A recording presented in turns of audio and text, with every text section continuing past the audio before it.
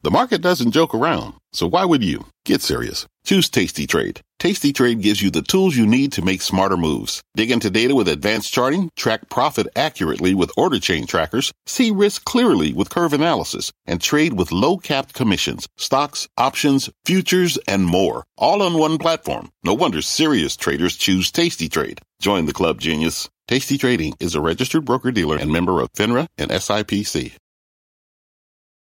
I'm Brian Sullivan, and you're listening to CNBC's Worldwide Exchange. Our show airs live weekdays at 5 a.m. Eastern. Listen in. It is 5 a.m. at CNBC, 4 a.m. in Dallas, Texas, and here is your top 5 at 5. Millions in Texas still in the dark and cold. Power remains off with little or no heat as another storm hits the state, and as people point fingers about what went wrong, a humanitarian crisis grows. Outside of that, stimulus still in focus for the markets. But as the vaccines roll out and cases tumble worldwide, well, the relief package gets smaller as well. The Reddit rebellion in the hot seat alongside the hedge funds they wanted to bring down. Regulators want to know exactly what went on. Could charges be filed? In odds, Australia firing back at Facebook over a deal to block news content. And brewing up success. We speak with the co-founder of one black-owned coffee brand on their effort to give back to the community. It is Thursday, February 18th, and this is Worldwide Exchange.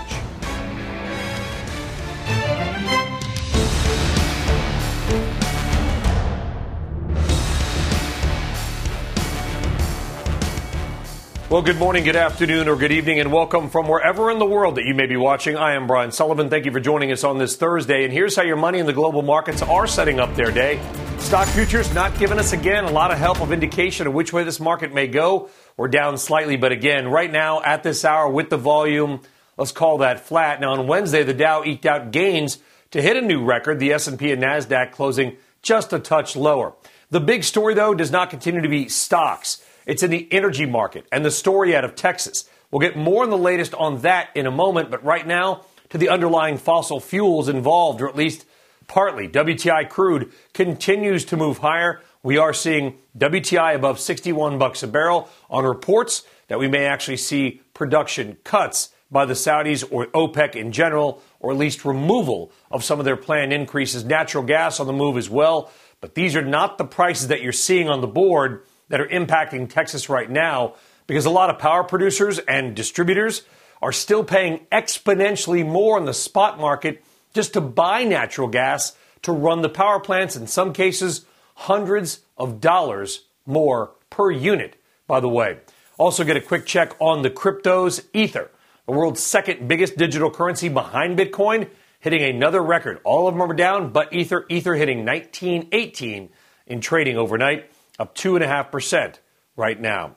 All right, so let's get around the world and get your headlines and some of your top trades, see how the markets are doing. For that, we go to Jumana Bersecci in our London newsroom. Jumana. Morning, Brian. Well, European equities seem to be searching for direction as well today. The mood board is pretty mixed. Some of the indices are trading in negative territory, some in positive territory. We're still very much focused on company earnings. We're still right in the heart of earnings season over here in Europe.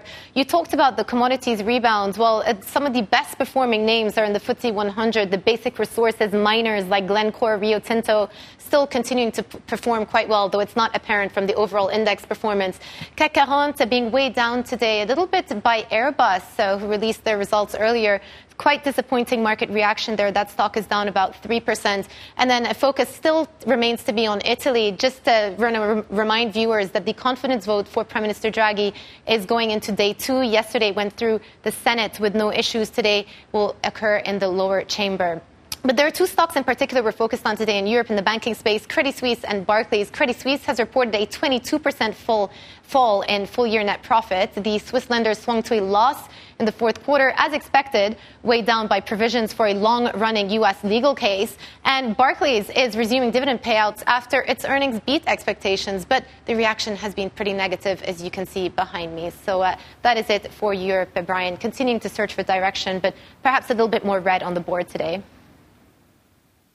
Certainly is. Jumana Bersecci, thank you very much. Have a great day. All right, now to three big money other stories to begin your day. First, that growing crisis in Texas. Millions of residents remain in the dark as cold weather and another storm moves across the state. Governor Greg Abbott yesterday signing an executive order directing natural gas companies to stop all shipments of gas outside the state, ordering them instead to direct them to power stations within Texas. Meantime, the Electric Reliability Council of Texas said it had restored electricity to about 1.6 million homes, but cold comfort for nearly 2 million families that still do not have power and likely do not have heat. FEMA has sent 60 generators to Texas to try to power critical infrastructure in addition to blankets, bottled water, and meals. Story 2, Congress set to hold a hearing on last month's short squeeze trading frenzy. Robinhood CEO Vlad Tenev, Reddit CEO Steve Huffman, Citadel CEO Ken Griffin, and Melvin Capital Management CEO Gabriel Plotkin will be among those testifying. According to remarks released ahead of that hearing, Tenev is expected to call for trades to be settled in real time, blaming their problems on that 2-day settlement period, not Robinhood itself. While Huffman will say that activity on the Wall Street Bets Forum was actual people and not driven by bots or foreign agents from Russia. Story 3, Australia's treasurer slamming Facebook's decision to block users there from nearly all news content on its platform.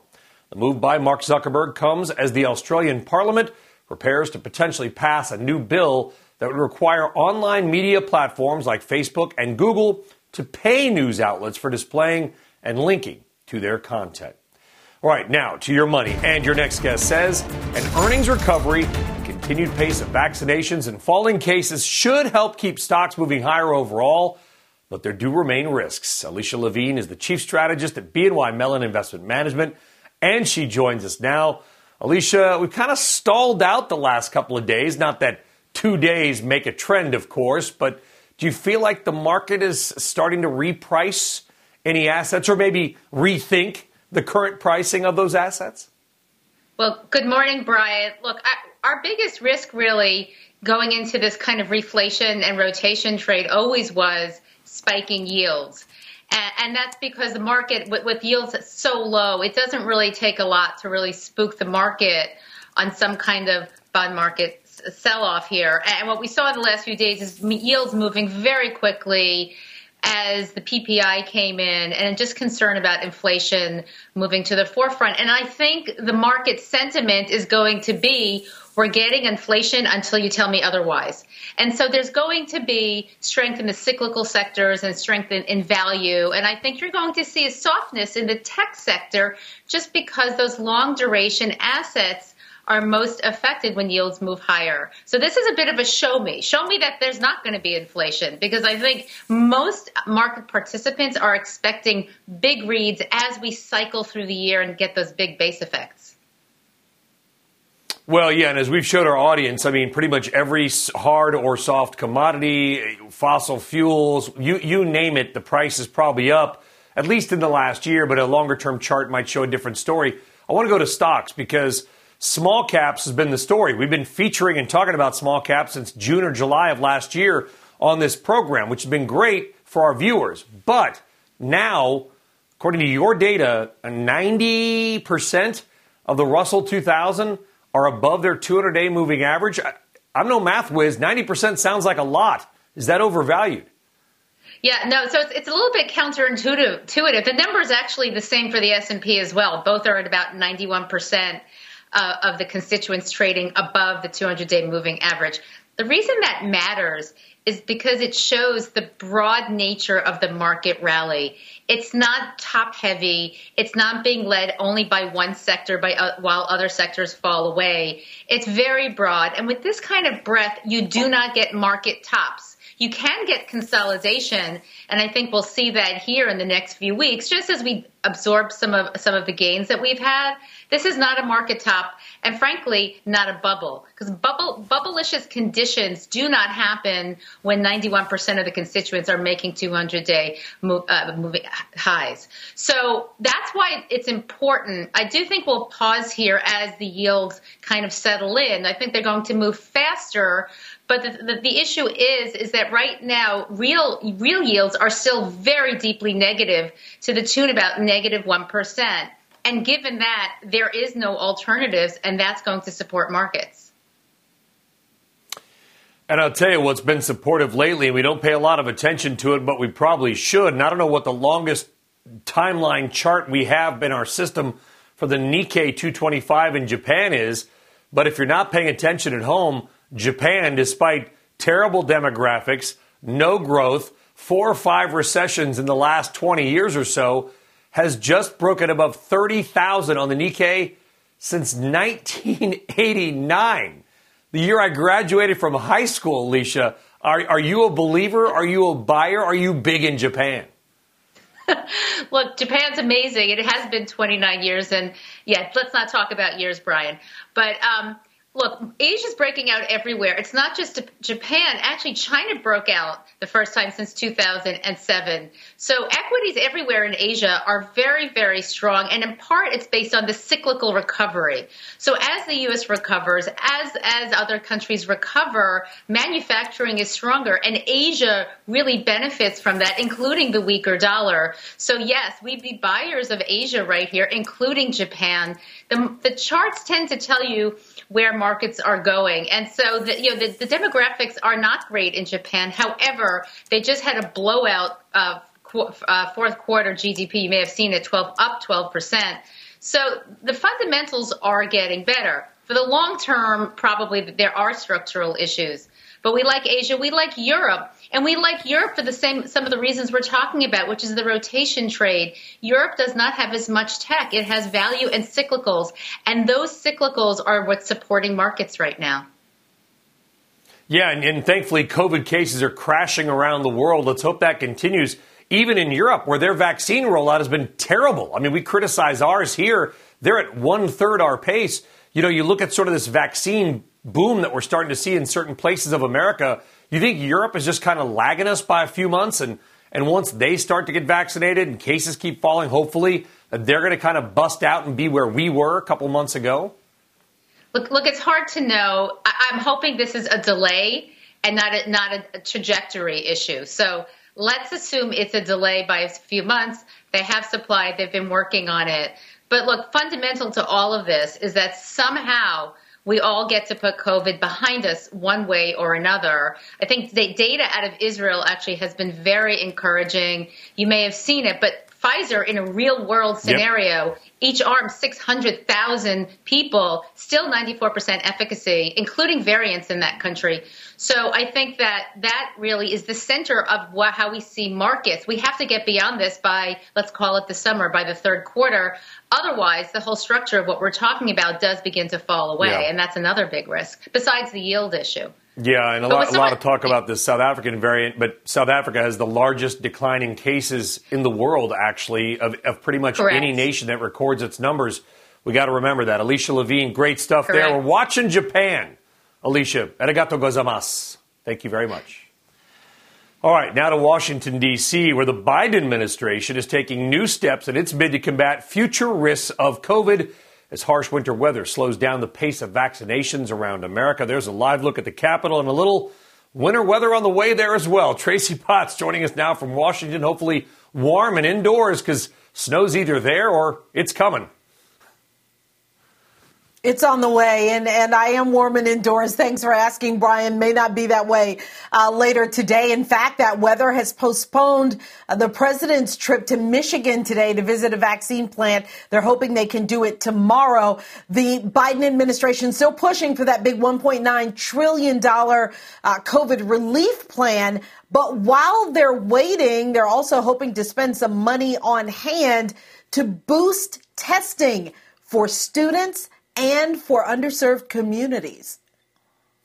The White House plans to spend $1.6 billion on more COVID tests and supplies while waiting for Congress to approve massive relief. Federal government has to chip in, make sure we get this done. Storms affecting 30 states are delaying vaccine shipments. We're going to run out. Today, tomorrow, we're going to run out of what we have now. The U.S. is now vaccinating 1.7 million people every day. But the CDC warns cases are dropping because we're coming off the holiday surge.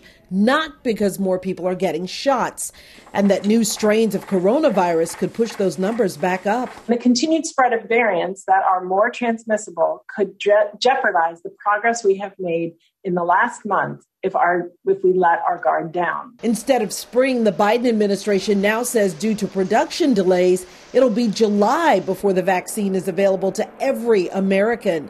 Next month marks 1 year since the country shut down.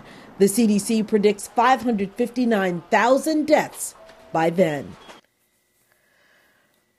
And the White House is planning how the president will observe that anniversary, Brian. They're considering him doing a speech or maybe even an event in Washington or elsewhere. They're still working on it. Tracy Potts in D.C., watch for that snow. Tracy, thank you very much. Be well and be safe. A lot of weather coming.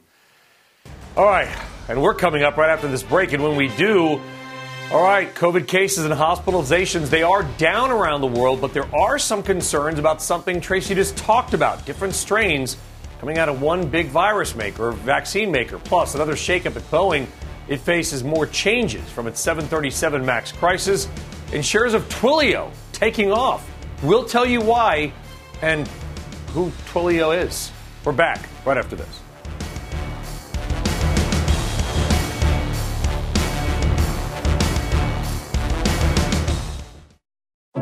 What does it mean to be rich? Maybe it's less about reaching a magic number and more about discovering the magic in life. At Edward Jones, our dedicated financial advisors are the people you can count on for financial strategies that help support a life you love. Because the key to being rich is knowing what counts. Learn more about our comprehensive approach to planning at edwardjones.com/findyourrich. Edward Jones, member SIPC. People today can spend half their lives over 50. So it's good to be financially ready for what's important to you as you get older, like a family vacation. Or starting your dream business. Welcome to Connie's Coffee. How may I help you? AARP's trusted financial tools can help you plan for whatever your future holds. That's why the younger you are, the more you need AARP.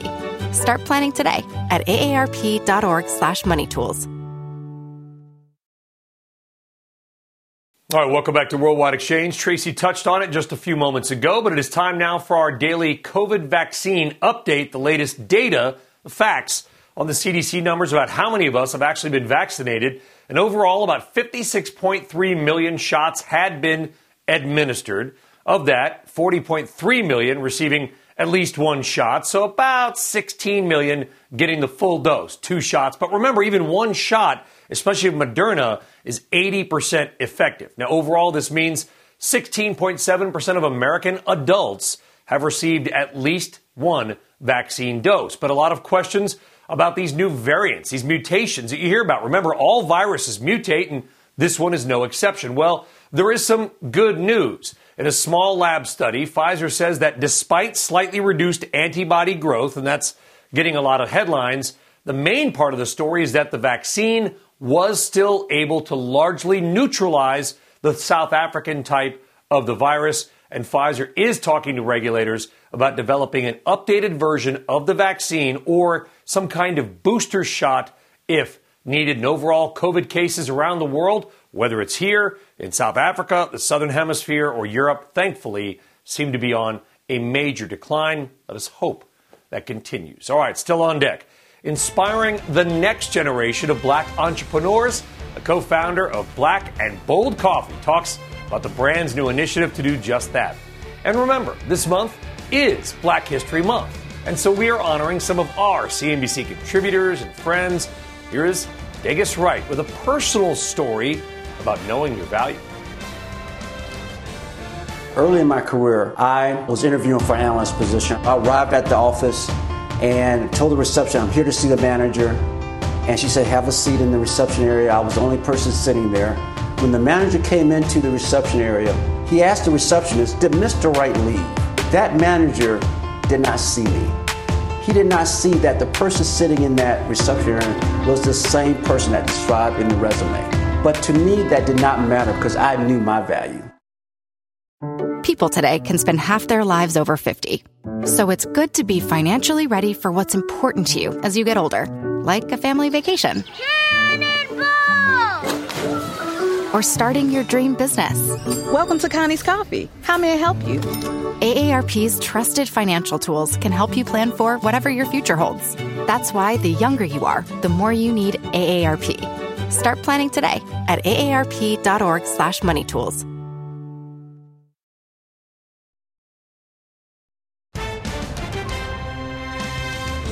All right, welcome back. It is 5:23 here in the East, 4:23 right there in Dallas, Texas. It looks shockingly peaceful right now, and there are, of course, lights on, but behind that and around the suburbs and many parts of the exurbs, it is a much different story. 2 million people across Texas still remain without power. The weather is very cold. Many have not had heat for 2 or even 3 days now. It is a very scary situation, and unfortunately, there is more storm there on the way. Meantime, that storm that hit Texas a couple of days ago is now pushing its way to us on the East Coast and bringing with it a messy mix for all of us who likely already have snow on the ground, and maybe a lot of it. NBC News meteorologist Bill Cairns joining us now with more on what we can expect here and maybe what they can expect in Texas, where, Bill, they don't need any more storm. No, they didn't need it to warm up. I mean, the water situation is getting kind of scary in many areas because so many pipes have burst. People have had their faucets on for like 4 straight days, because they don't want their pipes to freeze. It's one way to prevent it. But now the water supplies are just diminishing so low that some are now only getting a drip. And so, the problems just keep piling on top of each other because of these temperatures. So let's take this in 2 parts. Let's first talk just Texas, because right now it's still very cold. Houston, 34. Look at Dallas, only 25. Oklahoma City at 8 degrees. Unfortunately, we had about 300,000 people lose power from the snow and ice yesterday in Louisiana and Mississippi, so we added some pain there. Obviously, some people in Texas have gotten their power back on, but we still have roughly 1 to 2 million without power. The unrelenting cold stays with us today. Temperature still below freezing all day long in Dallas. Houston gets up to the low 40s. That's a little bit better. And then this weekend, the gradual warming continues. It's not really till Sunday that they'll actually feel some warmth. Houston, 64 degrees, Dallas, about 53. So that'll be a significant improvement, and that'll be a lot of people not taking as much power off the grid and needing as much electricity. And as we mentioned, we still have that snow and ice that we're dealing with in areas of the East, Brian. 104 million people still impacted by this winter storm. The snow totals are not going to be all that impressive by Northeast standards, but it's a wintry mix and mess, especially around D.C. New York City should be just snow, but only about 3 or 4, Brian. This time of year, we can deal with it. Yeah, some more snow on the way. And, it's amazing, Bill, when you look at that chart and the graphics you had of Texas, and you love to see that Corpus Christi, maybe it's 71 degrees. Hard to believe that a couple of days before that, it was 1 degree or 5. We're getting 40 and 50 degree swings in temperature in a couple of days. Luckily, it seems to be going the right direction. Yeah, and there's no big cold blast behind this one, so they'll kick in the spring pretty quickly. All right, Bill Cairns, NBC meteorologist. Bill, good to see you again as we await the snow here. Thank you very much. All right, well, staying on Texas, much more on that crisis. 2 million still without power. Millions have not had power for a couple of days. The finger pointing ramping up. We're going to speak with one expert about what really went wrong with the state's energy infrastructure. What needs to be done to avoid a repeat, because it has happened before. They haven't seemed to learn. And if you haven't already, subscribe to our podcasts on Apple, Spotify, and other platforms. Call Worldwide Exchange. The Dow's implied open down 50. We're back after this.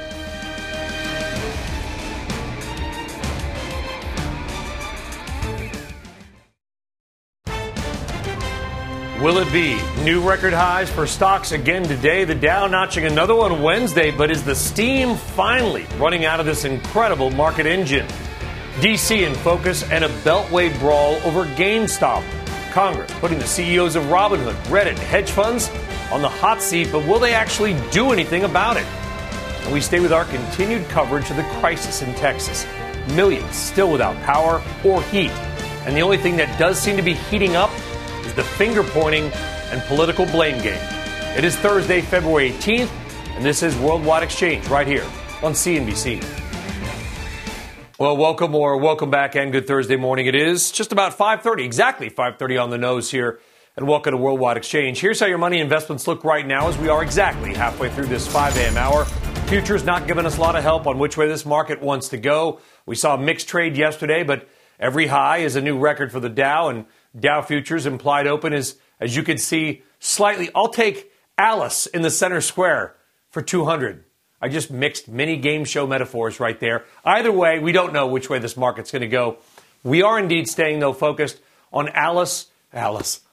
It's been a long week. On oil and gas, the winter storms in Texas shutting down at least a fifth of the U.S. refining output and 1 million barrels of crude production. You've also got about 3 million barrels a day or so of refining capacity offline. Most of the refineries literally just either frozen out, too cold to operate, or unable to get the raw oil to them to refine anywhere because pipelines and other facilities are frozen. Of course, we'll get more on that and of the failure of the Texas power grid writ large in just a minute. We also continue to watch the other hot story, and that is cryptos, believe it or not. Of course, remember, mining Bitcoin takes a lot of power. We are seeing Bitcoin down a little bit right now, but look at Ether Go, up 3.5% right now. It is above 1,900 for the first time ever, the only of the cryptos that is higher today. All right, here are a few of the other big money corporate stories for you on this Thursday morning. Story number one, Twilio shares popping after the cloud communications company, that's what they do if you're wondering, posted a surprise profit in their latest quarter. Revenues also topping estimates. Look at Twilio Go, up 11.5%. 1 year, up, just 260%. Story two, the House Financial Services Committee will hear testimony today from the leaders of Robinhood, Reddit, Citadel, and others. This comes in the wake of the GameStop trading frenzy of the last month. Lawmakers plan to talk about the lack of data on short selling. And the Wall Street Journal reports the SEC is considering whether to require more short-selling transparency. The 2010 Dodd-Frank financial overhaul law required the SEC to collect the information, but the regulator just really never imposed those rules. And your third big money story, Boeing. 2 longtime board members are retiring. Susan Schwab and Arthur Collins will not stand for re-election at the company's annual shareholder meeting. Boeing has not yet announced new director nominees, but the Wall Street Journal reports the change is part of an effort to bring fresh people in with new perspectives following that crisis around the 737 MAX and criticism on how it was handled. All right, now back to the big story of the day and this week, and that is the growing crisis in Texas. 2 million plus still remain in the dark, likely without heat, as another winter storm moves across the state. Governor Greg Abbott yesterday signing an executive order directing natural gas providers to stop any shipments of natural gas outside the state. In other words, ordering them to keep all their gas inside Texas to try to help power up some of those power centers. The Electricity Reliability Council of Texas, ERCOT, a name you've heard a lot lately, said it had restored about 1.6 million homes to electricity. But as we noted, about 2 million customers still do not have power days in. So what exactly happened here? Let's talk more about the situation, what went wrong, what can we fix, and maybe how do we avoid this again. Joining us is Joshua Rhodes, research associate with the Weber Energy Group at the University of Texas in Austin. Joshua, the fact that I'm seeing you indicates that you must have power, but if you're in Austin, Austin has been one of the hardest hits. I've seen pictures where the downtown is lit up, and you got areas outside all the way to Bastrop and whatever that are completely in the dark. Before you give us your expert opinion on what happened, what is your situation with your friends and family? Do they have heat? So we finally have power back. So we were one of the 4 million who originally lost power, early Monday morning, and we didn't get it back for a couple days. And so, but as of now, we have power, and I'm glad I still have power and I have a warm place to sit. Although we're trying to keep it cool in here so that we can, try to share the rest of the power with the rest of the state and get some of these folks back online. Yeah, and that's what the state is urging. I mean, listen, this is the world of electricity generation and grids. I'm no expert, but diving in, Josh, the last couple of days has been mind-blowing in its complexity. The finger pointing is going everywhere. In your mind, from where you sit, where was the real breakdown, or was it literally the perfect storm of problems? I've never seen all 254 counties of Texas under a winter storm warning at the same time. I mean, we do our best to plan for events, but I mean, this is beyond anything that I believe any reasonable person would have, said would have happened at the same time. And so, it is somewhat of the perfect storm. I mean, you have a bunch of homes in Texas, about 60% of homes in Texas use electricity for heating. The other 40% use natural gas. And the state grid is really built around our summer peaks. I mean, that's what we're kind of famous for. 4 p.m. August afternoons, it's 105 degrees outside. You're trying to run every single air conditioner in the state. And that's what we are looking. That's what our system is set up for.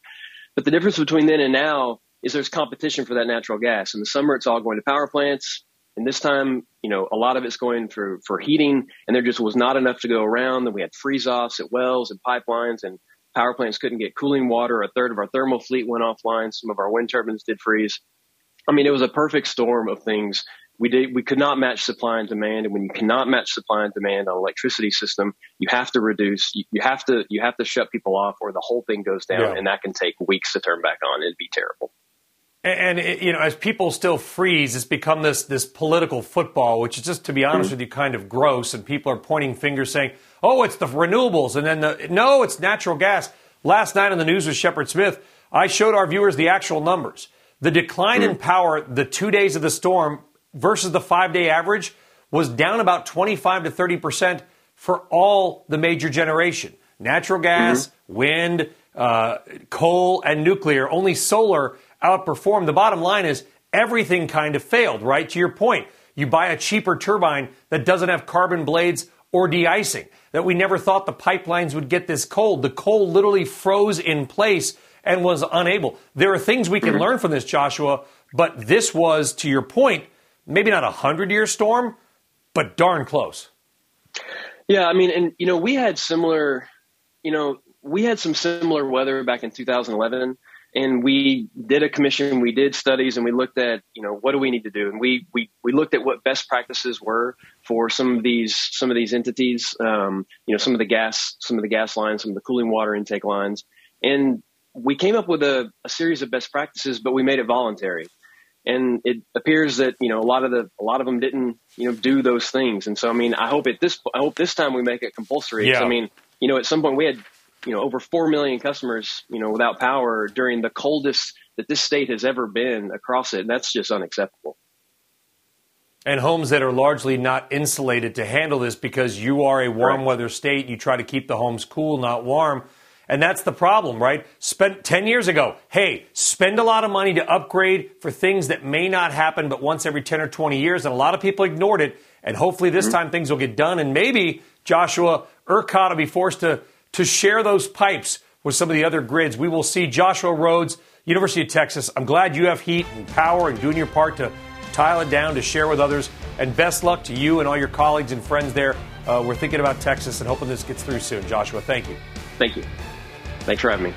All right, coming up, the co-founder of coffee brand Black and Bold, breaking down the boom and their business, and see the new steps they're taking to also try to give back to the community.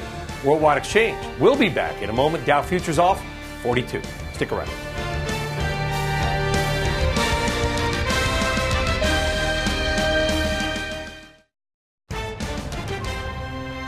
All right, could the Dow hit yet another record high today? We didn't go up much yesterday, but when you go up even one on a record high, it's a new record. Dow futures indicating we don't know which way this market's going to go today. The NASDAQ, though, does appear to be losing some steam. Coming up, lawmakers set to turn up the heat on those at the center of the GameStop trading frenzy. Leslie Picker is here to lay out what you can expect from today's congressional hearing. And if you haven't already, a reminder, subscribe to our podcast. If you miss us any day, you can check us out on the Apple, Spotify, or other podcasting app platforms. The podcast called, shockingly, Worldwide Exchange. We'll be back right after this.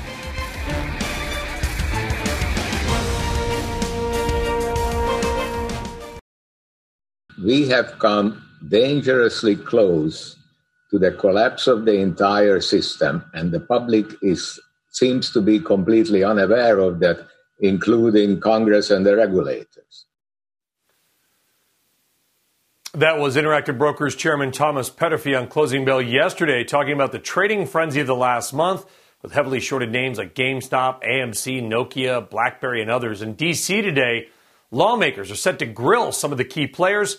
Leslie Picker joining us now with more on what we can expect. Good morning, Leslie. Hey, good morning, Brian. The official title for today's hearing is GameStop, Who Wins and Loses When Short Sellers, Social Media, and Retail Investors Collide. Now, the House Financial Services Committee calling key players from all aspects of the January volatility that saw shares of GameStop climb to the stratosphere only to plummet shortly thereafter. Keith Gill, a.k.a. Roaring Kitty, and another explicit alias that I can't really mention here, especially not at 5:45 a.m., has been a longtime champion of GameStop, posting his analysis on Reddit and YouTube. He is presumably there as the voice of the little guy. Reddit CEO Steve Huffman will tell Congress that bots, foreign agents, nor bad actors played a, quote, significant role on the subreddit group Wall Street Bets that became the destination for really pumping up GameStop. Now, Vlad Tenev, the CEO of Robinhood, the commission-free brokerage of choice for younger retail investors, Tenev plans to defend his company's necessity to place restrictions on buying shares of GameStop as a necessity. This took place in late January as the volatility boosted the collateral requirements with its clearinghouse over the 2 days it takes for trades to settle. Robinhood didn't have the cash on hand at the time to meet those deposits. Expect to hear these words as well, Brian. Payment for order flow, especially from the likes of Ken Griffin of Citadel Securities, which pays Robinhood to execute trades. Citadel was caught up in a variety of conspiracy theories because Griffin owns two separate companies, Citadel Securities, the market maker, and Citadel, the hedge fund. It was the latter that invested in Melvin Capital, another hedge fund that faced a short squeeze in GameStop. The firm's founder, Gabe Plotkin, will say that his short positions were not part of any effort to manipulate the price of a stock. Brian. Okay, Leslie. So this payment for order flow. Okay, it's 5, to your point, it's 5:45 in the morning. We're going to do this from the layman's term.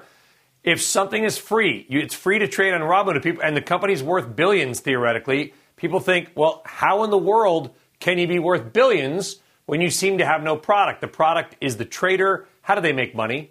So payment for order flow, or colloquially PFOF, is this practice. It's not just limited to Robinhood and Citadel. There are lots of brokerages that do this. Pretty much every retail brokerage has some sort of payment for order flow system in place. And then there are several market makers that also pay for this. Now, from Citadel's standpoint, Citadel will pay, say, Robinhood, for the sake of example, this morning, to execute its trades. Why that's helpful for Citadel is they operate in a spread business, so they're able to make money by executing those trades and enjoying the benefit of scale. Retail orders are seen as more lucrative for a lot of these firms, not because they're interested in, what exactly you're trading, but because they're a different type of trade. They're less of a similar style, momentum, and all of that than institutional investors. Yeah, and some people get suspicious. If I knew Leslie Picker was walking into the Kroger to pick up a bunch of avocados and I had the avocados ahead of time, I knew that ahead of time, maybe that's the suspicion. I hopefully will get to the bottom of sort of how this PFOF works. Pick, thanks very much. Some tendies for you, Leslie Picker. Thank you very much. I literally have no idea what I just said. All right, back to the broader markets. As stocks look for fresh, not unfresh momentum to keep their push into record territory going, will inflation ultimately be the specter that slows us down? Lindsay Bell, Chief Investment Strategist at Ally Invest and a CNBC contributor, joining us now. Lindsay, I'm old enough to remember 6 months ago when the 10-year was yielding 50 cents. It's now at $1.28, 1.28%. Still massively low historically, but a huge move in 6 months. Is this the thing that we need to watch the most? Is all of our eyes seem to be somewhere else? Yeah, I mean, we definitely need to keep an eye on the Treasury yield market for sure. And the move that we've seen recently has been swift, and that's why investors have gotten a little bit nervous. It also could be an indicator of inflation for certain. So that's one reason that people get a little bit nervous. But I would still just remind investors that this is still well below the 2% range. And if you look at the 10-year Treasury yield over a longer period of time, you will see that it's still very low by historical standards. So that's something to keep in mind. I'm not trying to discount the velocity of the move that we've recently seen. But when I look at the market reaction to big moves on a monthly basis, in the month of February, we've seen the 10-year yield move about 20 basis points so far. I went back and looked. When the 10-year moves about 50 basis points in a month, you do see a slight decline in that same month in the S&P 500. But on a 12-month basis, you'll see the S&P 500 up double digit, or up 8%, excuse me. So I think it's something just to keep in mind for investors.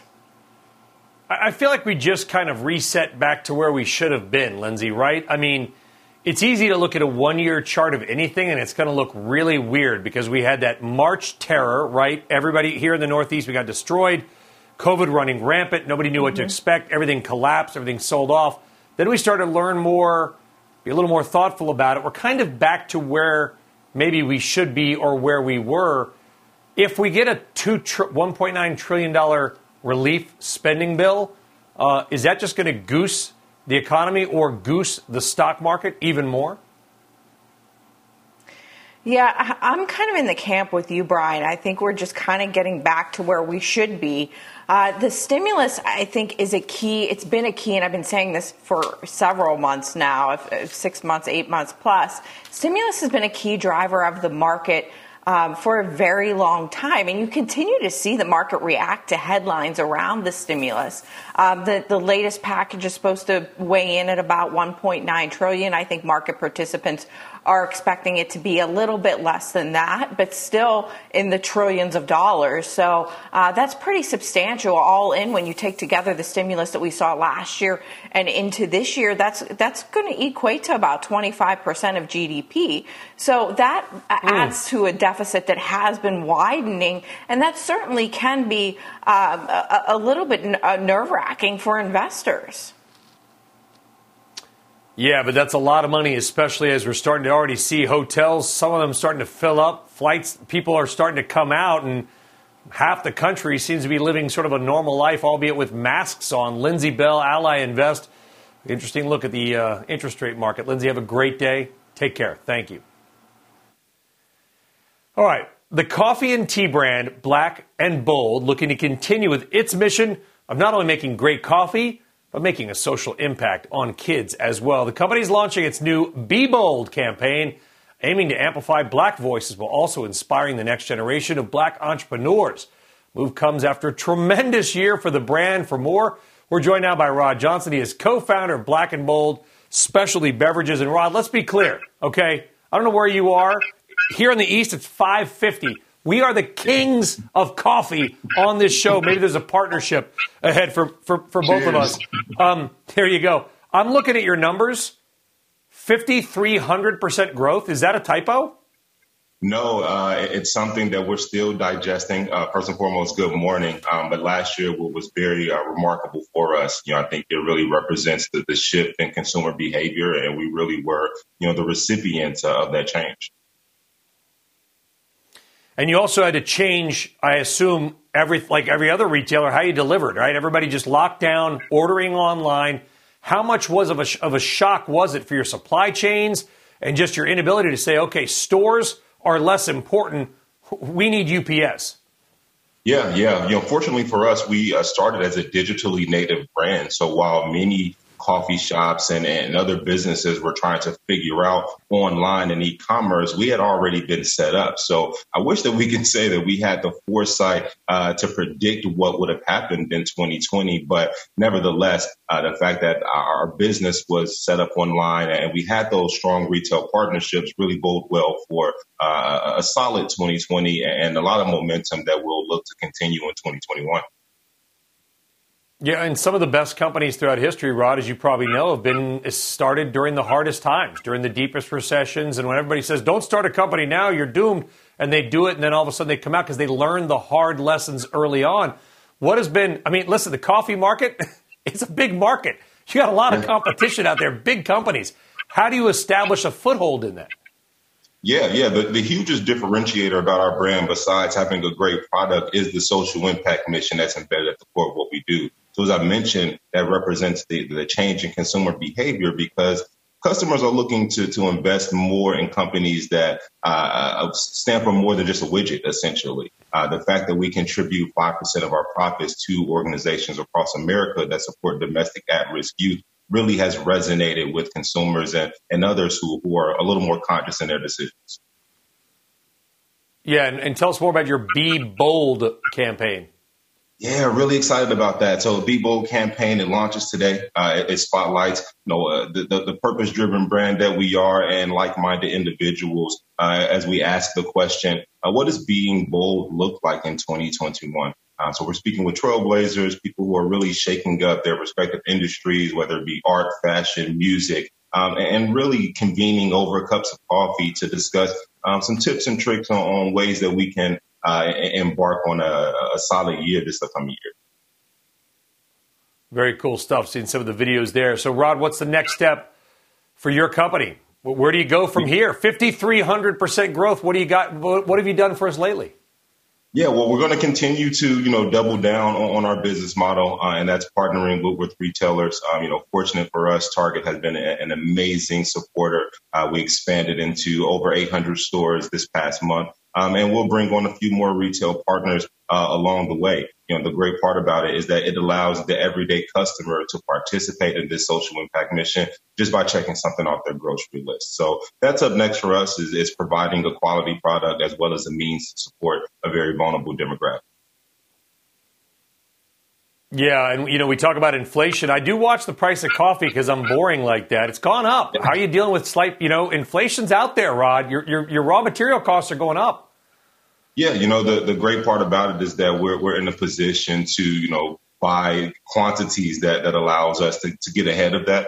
Our micro importers and the relationships that we have directly with farmers, we've established them already. And we've been able to, get ahead of those increased prices that, that we anticipate coming down the pipe. Good stuff. Rod Johnson, Black and Bold Coffee and Specialty Beverages. And like we said, Rod, this is the capital. If you're on TV at 5:50 in the morning, you know your coffee. Rod, best to you and your team. Congrats on your success. Talk to you soon. Take care. Cheers. All right. Cheers. Exactly. That's right. All right. That does it for us here on Worldwide Exchange. Dow futures off 71, losing a little bit of steam. Squawk and the gang will pick up the coverage next. We'll see you tomorrow on Worldwide Exchange. Fill that cup up. You've been listening to CNBC's Worldwide Exchange. You can always catch us live weekdays at 5 a.m. Eastern, only on CNBC. Life is a highway, and on it there will be many chicken sandwiches. But there's only one McCrispy. So go ahead and hit the turn signal if you know about this juicy gem of a detour.